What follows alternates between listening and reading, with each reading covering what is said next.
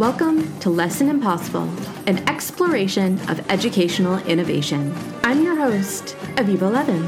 As always, I'm chatting with educators of all types who are on the forefront of pedagogy or making effective changes to old practices. Your lesson, should you choose to accept it, is to find ways to incorporate gamification and game-based learning into your teaching practice. The special agent assigned to help you with this task is Batsheva Frankel of the Overthrowing Education podcast.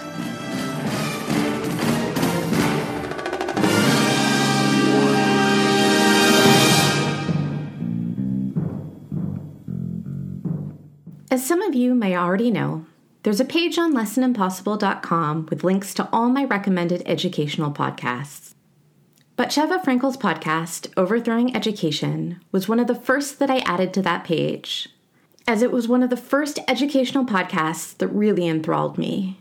Batsheva interviews educators from a variety of backgrounds, which she bookends with some unique elements. Commercials for fake educational products like clarity drops for your implicit bias issues, an In the Trenches segment where teachers share short anecdotes, and a 5-minute game show where she tries to stump her guests with crazy questions.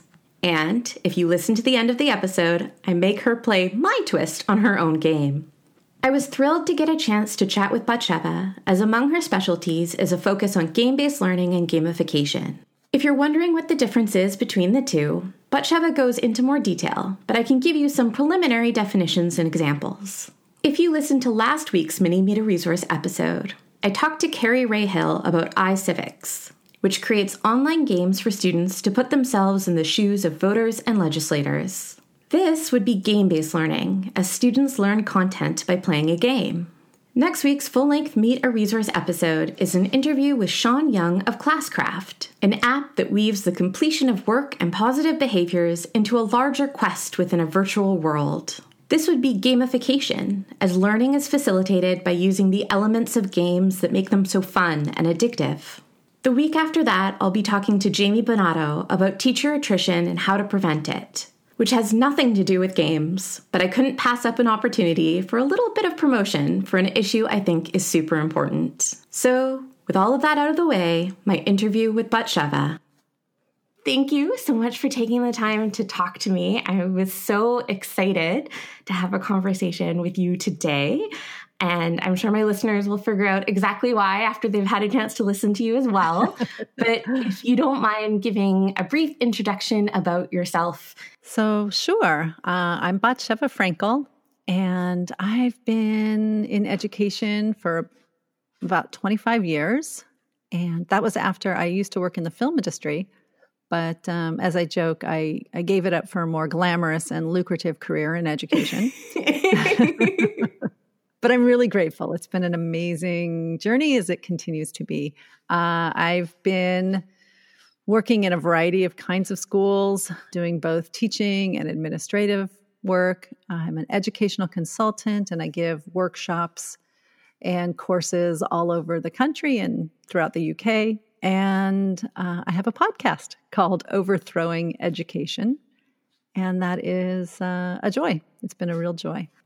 You're known in the education space for quite a few things, but I think the most exciting one for me is your embrace of the gamification of lessons and adding that as a tool of engagement. And I was wondering if you could, explain what gamification is for any listeners that don't know, and sort of what your experience with it has been. Sure. So the first thing I would actually add is that I love gamification, but I also love game-based learning. That is massive passion of mine. And I've even created my own educational games that I sell that deal with big philosophical issues. And they're really fun at the same time. And I think that that's the key for both game-based learning and gamified learning. And I'll explain sort of the differences of those two in a minute. But I think the thing that is so overwhelmingly important about both of those is that it adds so much joy to the learning. And when our hearts are open and we're joyful, we are more open to learning. So I think that that's, just one of the amazing benefits of doing it. And also when the teacher is having fun and when the teacher is joyful, then that also really, brings the students in and creates a stronger relationship. So the difference really is game-based learning is when you use actual games in learning. Now, those could be out-of-the-box games that are already created that can be repurposed for educational purposes, or they could be educational games. I myself create games, and one of the things that I'm sort of known for, the layer that I add for game-based learning, is that I teach teachers how to create really great critical thinking games, and I teach teachers how to teach their students to create these critical thinking games that can be used to express, as an assessment, to express what they know. It can be used to reinforce learning, many, many purposes. So that's game-based learning, and it's like one of my favorite things to do.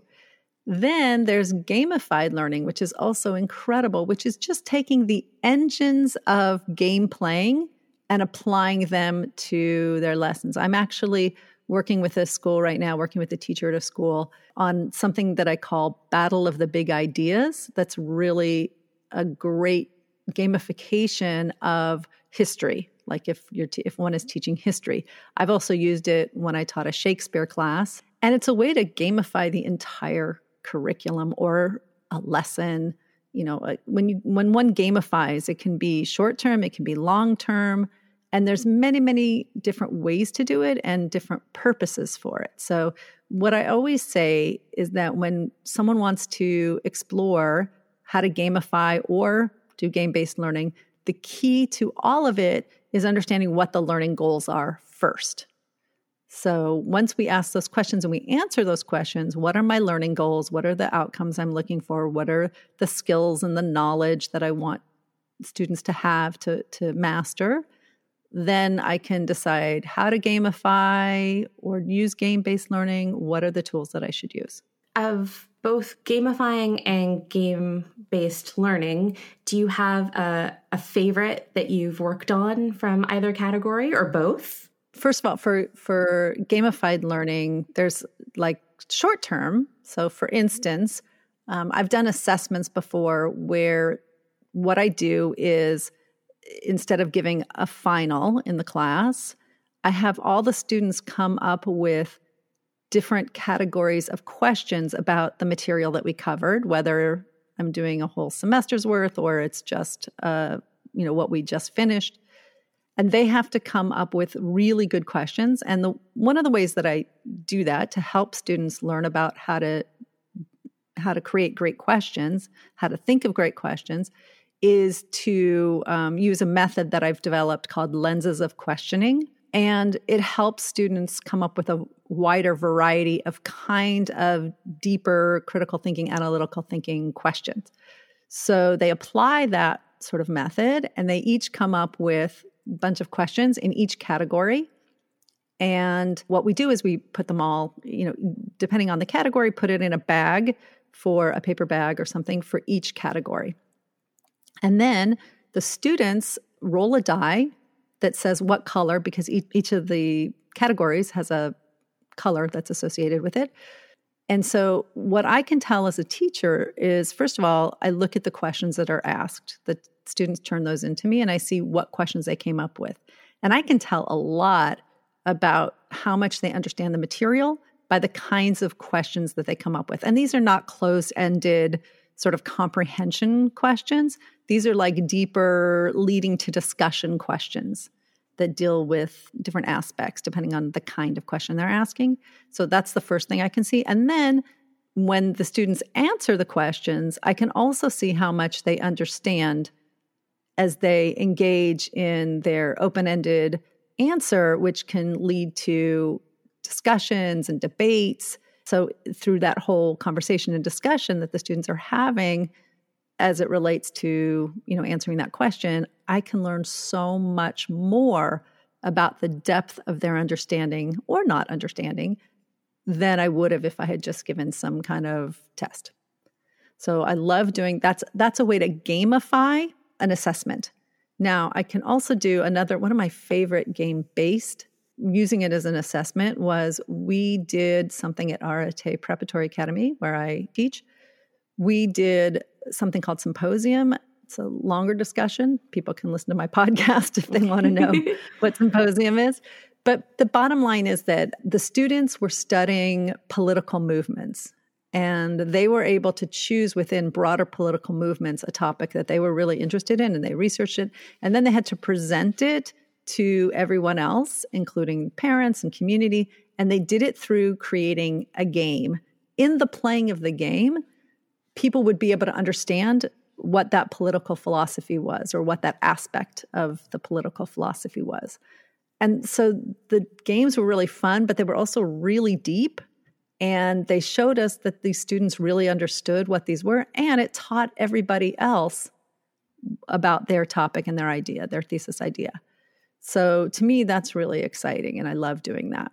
I'd say, because I've tried to use both methods in my classroom. And the one warning that I have for teachers is that you get super invested in it, or at least I do. So I had one unit in my senior French class where I held like a series of escape rooms or murder mysteries. And then the final project was that the students had to, in groups of like 3 to 5, stage an escape room or mystery for us to all solve as a class. And then it involved like interpersonal, because they had like, we had to ask them questions to gather the next clue and all that kind of stuff. And like, I found myself like wanting to push my students aside so I could like get to the clue first. And I was like, no, Aviva, you need to, this is their learning experience. But like, I mean, I really try to follow the philosophy of never make an assessment that you're not at least kind of excited to mark. But that, I got too excited for some of them. Yeah, for those of us who have competitive natures, that is challenging. So you do have to kind of back off when it's your students and they're creating this thing that's really cool, and you have to allow the other students to enjoy it. But sometimes it's okay to insert ourselves into the gameplay. Sometimes that really adds to it. We need to allow them room to play and grow and learn. So absolutely. And as you know, I would always raise my hand too. And if I was propping it up like the most eager kid in the class and being like, pick me, then, the kids would eventually be like, okay, Madame Levin, we know you have a question. No, I think it's great. I think the enthusiasm, I loved what you described. And I also was very lucky to have a super creative French teacher in high school. And it makes such a huge difference in any topic that we're learning, because it's something that students don't ever forget. They'll be like, I remember that time in Madame Levin's class when we did the escape room, and it was she so pushed cool. me to the ground so that she could get to the key she first. Knocked me over. I still have a scar I will never forget. No, hopefully not. Hopefully not like that. Before I kind of understood any of the philosophical ideas behind game-based learning and game playing, in my first year of teaching, not that I know so much now, but in my first year of teaching, it was really just all on instinct. Everything was on instinct. And I did this simulation game with my students, and it was a history class. And towards the end of the year, when I saw that I was not going to get through my content as far as I wanted, which we've all experienced, I quickly parsed out a bunch of things that were happening in this historical time period. And the students, they were 8th graders, they had to pick topics that they thought might be really interesting, and they had to research it and then present it. And they had to come to me and do the lesson plan. So this one group came to me and they said, we want to do a simulation like what you did, like how you did that. And I kind of guided them in it, but mostly they came up with the idea themselves. And it was profound. It was so amazing. And this one student, I'll never forget, I hate this, and this is why I'm so about going gradeless these days, but she was like, but I'm a C student and, whatever. But at the end of it, she's like, I can't believe that I'm a C student and I came up with this. It was amazing. And I was like, well, first, not even getting into the issue about the grades. and the self-identifying, but how freeing was it for her creativity and her imagination and her cleverness in a way that was never able to be expressed before, because she maybe wasn't good at tests and quizzes and whatever. But here she was presenting this lesson plan that I still, this is, 20 however years later, I'll have former students come up to me. They're like in their 30s and they're telling me, do you remember that simulation that group did about this subject? And that's amazing. And I love that it was the students who created it. There's so much creativity that teacher-centered classrooms just never get to experience when all you're doing is focusing on the creativity of the teacher. Because even the most enthusiastic creative teacher, we all have our own wheelhouses, and we all have our own gaps in knowledge or levels of competitiveness that we're comfortable with. But turning that over to students to then do, you get to see some really amazing things that you would never even think to do. It's really, really true. And I love to be surprised and amazed by my students. Like, how exciting is that? I try to give a lot of options for when I teach history at the end of the year for ways of showing their knowledge. And I started offering make a game option. And I was like, oh, no kids are going to take that. Like, it's so much work. But they do take it because there's the fun in it. I mean, don't get me wrong. The kids that completely rewrote all the lyrics to Hamilton to apply to Louis Riel and made us attempted to make us sit there for the entire run of the play. They were very creative too. But the game, I was very blown away by the game for sure. That's amazing. My son is like, his whole world is about programming and coding and creating video games. And he's been doing it for a long time. He's just turned 15. And he has teachers now who are tapping into that. And I'm so excited by that he's been working for the last week creating this awesome game about medieval times that, like, dealing with what they were dealing with and, what they were studying in history. And the game is so cool. And he's worked so hard on it. I guarantee you he would not have worked that hard on whatever, studying for some test or whatever. And now when other kids play the game, it reinforces what they learned in the playing of the game. And that's really the goal. It's reinforcing the knowledge. It's being able to assess the knowledge. And so it's great. And then when you use gamified learning, it's a way to give the content over. It's a way for the students to access the content in a new and different and exciting way. It's a way to make it super relevant to them and involve them in it, instead of just being like sort of passive recipients of, the teacher's wisdom. They are actually developing the skills. Like, for instance, in the history game that we're doing called Battle of the Big Ideas, it's really a whole way of approaching history that is completely absorbing the students in the bigger issues that, permeate all of history, whatever the section is, whether it's Battle of the Big Ideas, American history or world history or, whatever the subject is. And it's such a fun way to really dig in. And so the research that the students do in order to be able to play this game and everything, it's very exciting for them, because there's different kinds of goals that they're battling it out. They're doing all kinds of creative stuff.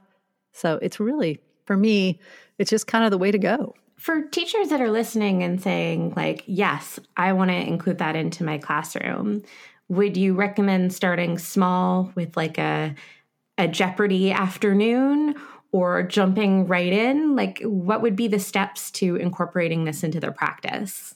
So I'm going to be honest. I'm not like a huge fan of like the Jeopardy, like just change the questions thing. Like, that's good, but like pretty much everybody, people do that. That's great. And there isn't anything wrong with it. It really isn't. But I look for doing this to lead to deeper learning. That's my goal. I would say start slowly, definitely add elements of gamified learning, kind of build that culture. Or you can jump in. I mean, before I knew what I was doing, I was jumping into it. There's so much information also, I'm sure, on the internet about how to do it. John Cassie is an expert on this, on gamified learning. So there's a lot of people to look to who do this, but definitely this is something that I do and I teach. And I'm happy to, if any teachers or schools want to reach out to me, they can, and I can help them. In your own practice, what would you say have been some of your biggest successes? And what are some struggles? Well, I would say my biggest successes are all about creating student-based learning and using my creativity and harnessing the creativity of the students. And really, like I said, creating deeper learning. I think that that's something that I've really been able to hone. And I also appreciate that there's constant growth to do. I'm learning something every day. So for me, it's successful to learn something new. And, even after 25 years, there's so much more to learn. And right now, I think the biggest challenge for me, because I'm really right now I'm working with teachers and schools to I'm doing a lot of work during this time of the pandemic for how to create student engagement in the online sphere. I think that's kind of the biggest challenge I'm thinking about is what are we going to do for the next school year and how to make it work, and the bigger systematic changes that need to be addressed for the rest of our educational lives. There's so many big issues that I was already fighting for, but then became even more pronounced during this pandemic time that we really need to deal with. And so to me, those are the challenges, is how do we make real systemic changes in our education system? And then on the ground as well, like on a practical level, how can I make this work? I know, so your podcast is Overthrowing Education, and I ask this a lot of the teachers that I interview that talk about wanting to make systemic change, which is, can we do it from the inside, or do we need to burn it down and start again? In spite of the fact that my podcast is called Overthrowing Education, I don't think we need to burn it down and start again. But I do think we need to look at some of our, sacred cows and really reconsider whether we need to hold on to those and how we need to change them, shift them. There's a lot of good that's happening out there. There's a lot of teachers who are doing amazing things and a lot of schools that are doing incredible things. In one of my recent episodes, I talked to a school who started going gradeless. They started the school as a gradeless, feedback-based school. Now, the school I work for has been gradeless for a while, but it didn't start out that way. We kind of saw the value in it. So I think that it can happen both on an individual teacher by teacher basis, where they just start doing these things in their classroom, these different practices, bringing, as much as they can. And then hopefully also, coming from the outside in, we need to get together all of our voices and say, this is what needs to happen, right? If enough people talk about equity in education, which is so crucial right now, if enough people talk about the importance of changing the way we grade students, if we talk about the importance of authentic assessments, and we keep that conversation going. So I think it's kind of the answer is both. It can come from an individual. We can be the match. We can be that little light that lights up that dark place. right? It can be the parents. It can come from the parents too. Understanding what great education could and should be. That's like the first key. Once we get that, once we understand that, once we even see that, because we can't even understand what great education could be if we don't see it or hear someone talk about it. So it's really up to us not only to implement it in our classrooms or in our schools, but to shout it from the rooftops, like, work with other people. Twitter is an amazing place. I used to be like one of those I will never be on Twitter people. And I'm really sad because I've missed out on years of amazing conversations with other educators about what they're doing. And I've learned so much from just, seeing what people all over the world are doing. It's exciting. So I highly recommend engaging with teachers all over to see what's possible and then to try it and see what happens. So along the same vein, when you're looking for inspiration in your own classroom, who are you talking to or looking to follow their lead? I always think it's great, and I've always done this, where, there's always a teacher that you sort of admire and you try to sit in on their class. I think it's great when we can observe each other. I think we learn a lot. And sometimes you learn what not to do, which is also valuable. And I think, like I said, I've been amazed at the educators and what they're posting on Twitter. There's so many good podcasts out there like yours, which I love. Thank you. And it's awesome. And mine, which I also love. And there's so many more that are. So I would suggest to people to find podcasts that they connect with. Try a whole bunch of them. I mean, there's even really niche ones. If you want to know more about technology, there's ones that just focus on using technology. If you're a first-year teacher, there's some that just focus on, that experience as a first-year teacher. So there's something kind of for everybody out there. And I wish that there was something like that when I started teaching, or even I'm grateful that it exists now because it's such an incredible resource. When I started teaching, it was, those things didn't exist. I mean, there was no such thing as a podcast, and, we were barely just, emailing each other. So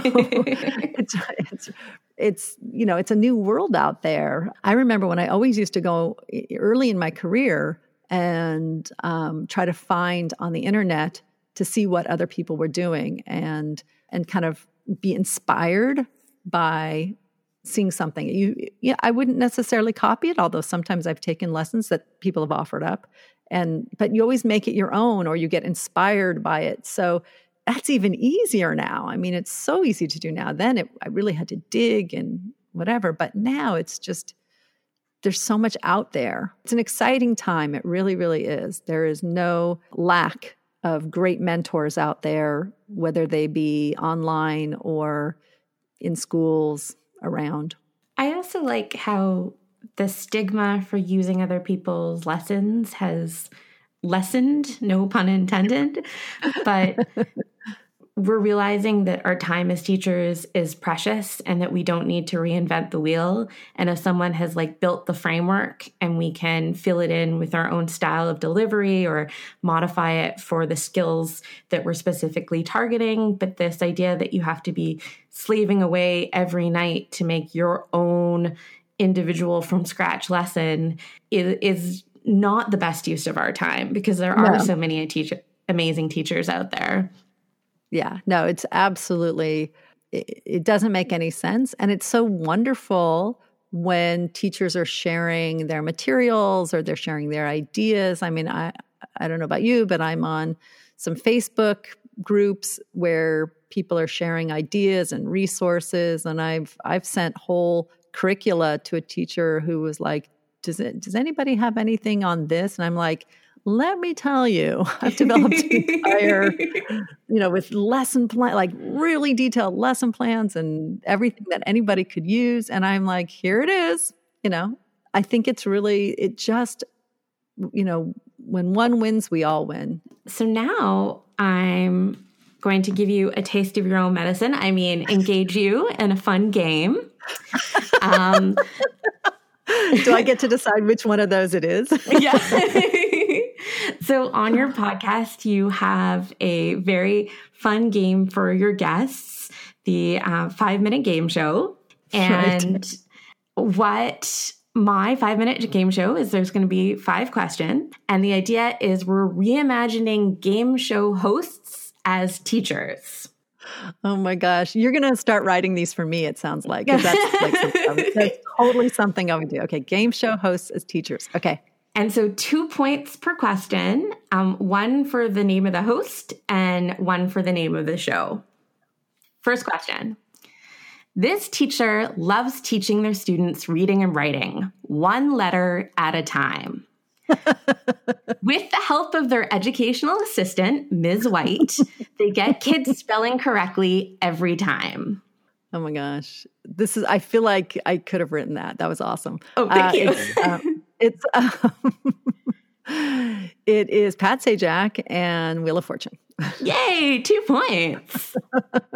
Woohoo. Next question. This teacher is a generalist and thinks that writing and delivering tests is the best part of their job. However, they often end up giving the answers to students instead of the questions. Okay, Jeopardy and Alex Trebek. Lovely. 2 more points. I think it may go south from here because I think those are the 2 that I know. So I'm a little worried you got the 2 I know, and now I'm a little worried. Okay. Okay. I'll give you some hints if you need it. Okay. So the next 3 questions have either 2 hosts or have historically had 1 host and now have a different host. So I'll accept any host that you name. Got it. This teacher teaches drama and loves to give their students improv challenges.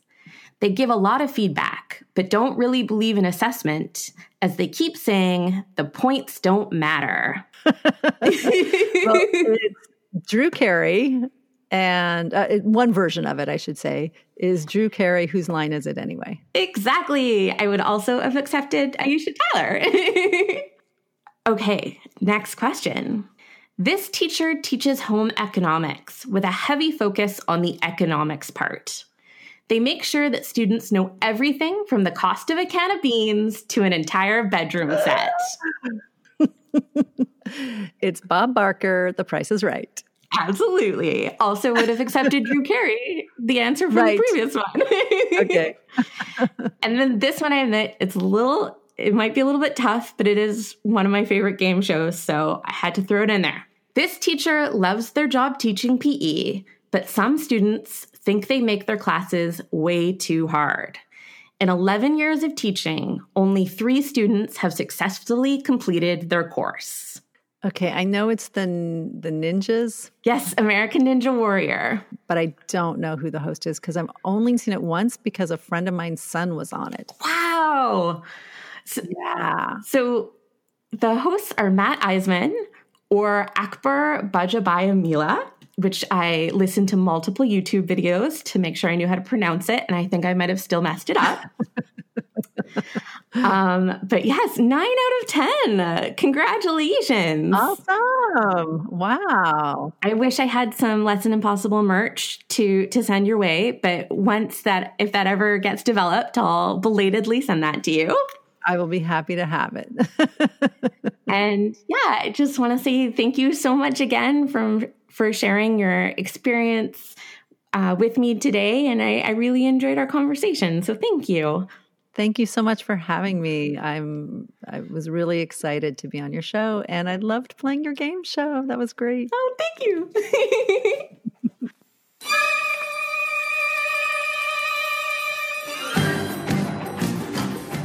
That was Agent Batsheva Frankel with how gamification and game-based learning brings creativity, engagement, laughter, and joy to the classroom. This episode will not self-destruct in 5 seconds, but will be available along with links to resources we mentioned and information about previous special agents at lessonimpossible.com. And if you like the podcast, please consider forwarding it to your colleagues or rating and reviewing it on your podcast listening app. This has been Lesson Impossible, and I was your host, Aviva Levin.